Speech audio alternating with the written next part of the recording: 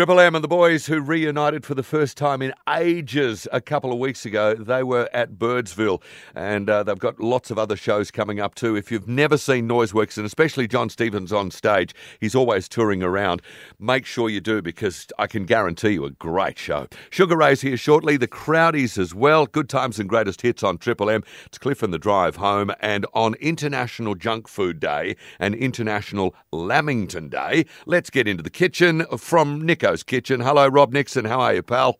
Oh, mate, I'm on cloud nine. It's been, do you know what?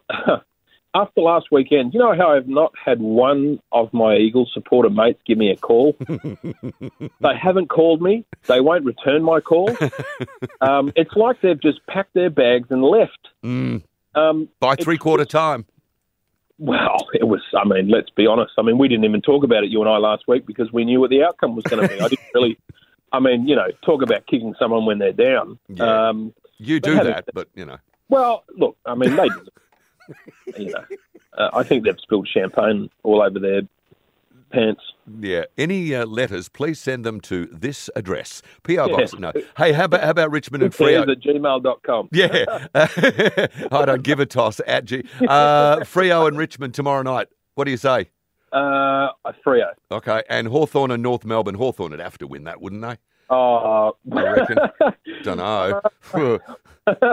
Well, you'd think so, but who knows? Yeah, I think Clarko, I'll give you a tip. I'll just give you a bit of inside word here. Go.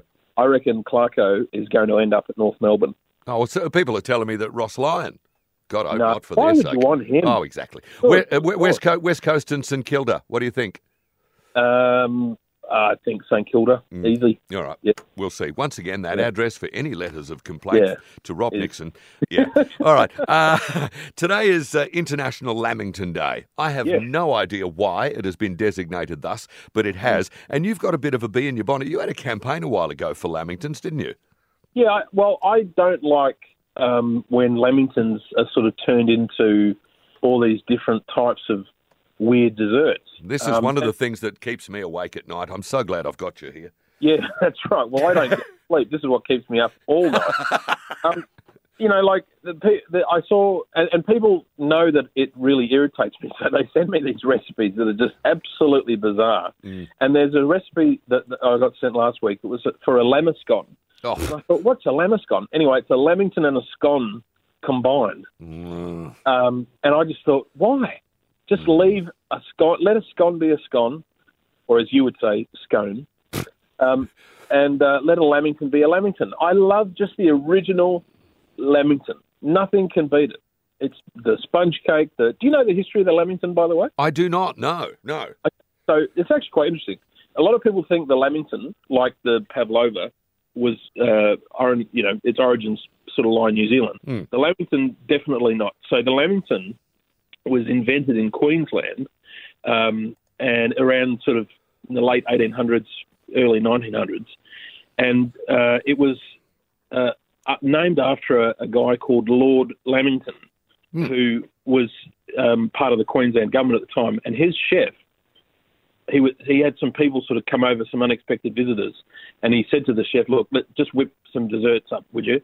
And all the chef had was some dried coconut, some chocolate icing, and some leftover sponge cake. And he just rolled the sponge cake into the icing and then in the coconut, and the lamington was born. You're making that up. No, I'm serious. It was named. His name was Lord Lamington. Do you know there's a suburb in Kalgoorlie-Boulder, north of Hannon Street, called Lamington? I just thought I'd mention that.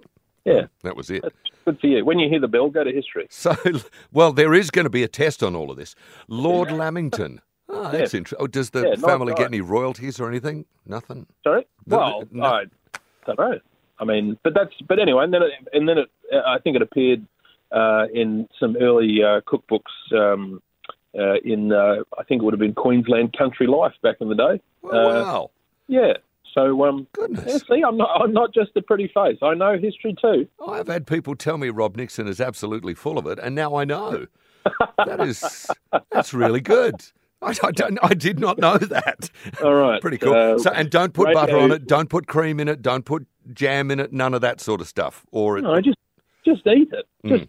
when you make your sponge cakes are easy, but when you make your sponge cake, just leave it for a day or two. You don't want a fresh sponge cake when you make lamingtons because otherwise they sort of fall apart and all this sort of stuff. You sort of want it to mature a little bit over a couple of days. But thanks for the insult. I'm glad you got one off. I'm just marking Radio Shock Jock 1.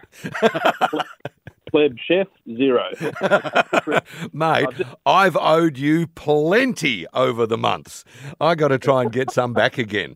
Have a look for this at Nico's Kitchen. He's on all the socials too. Nico's Kitchen on the YouTube channel. Mate, love it. Take care, and we'll talk to you again next Thursday.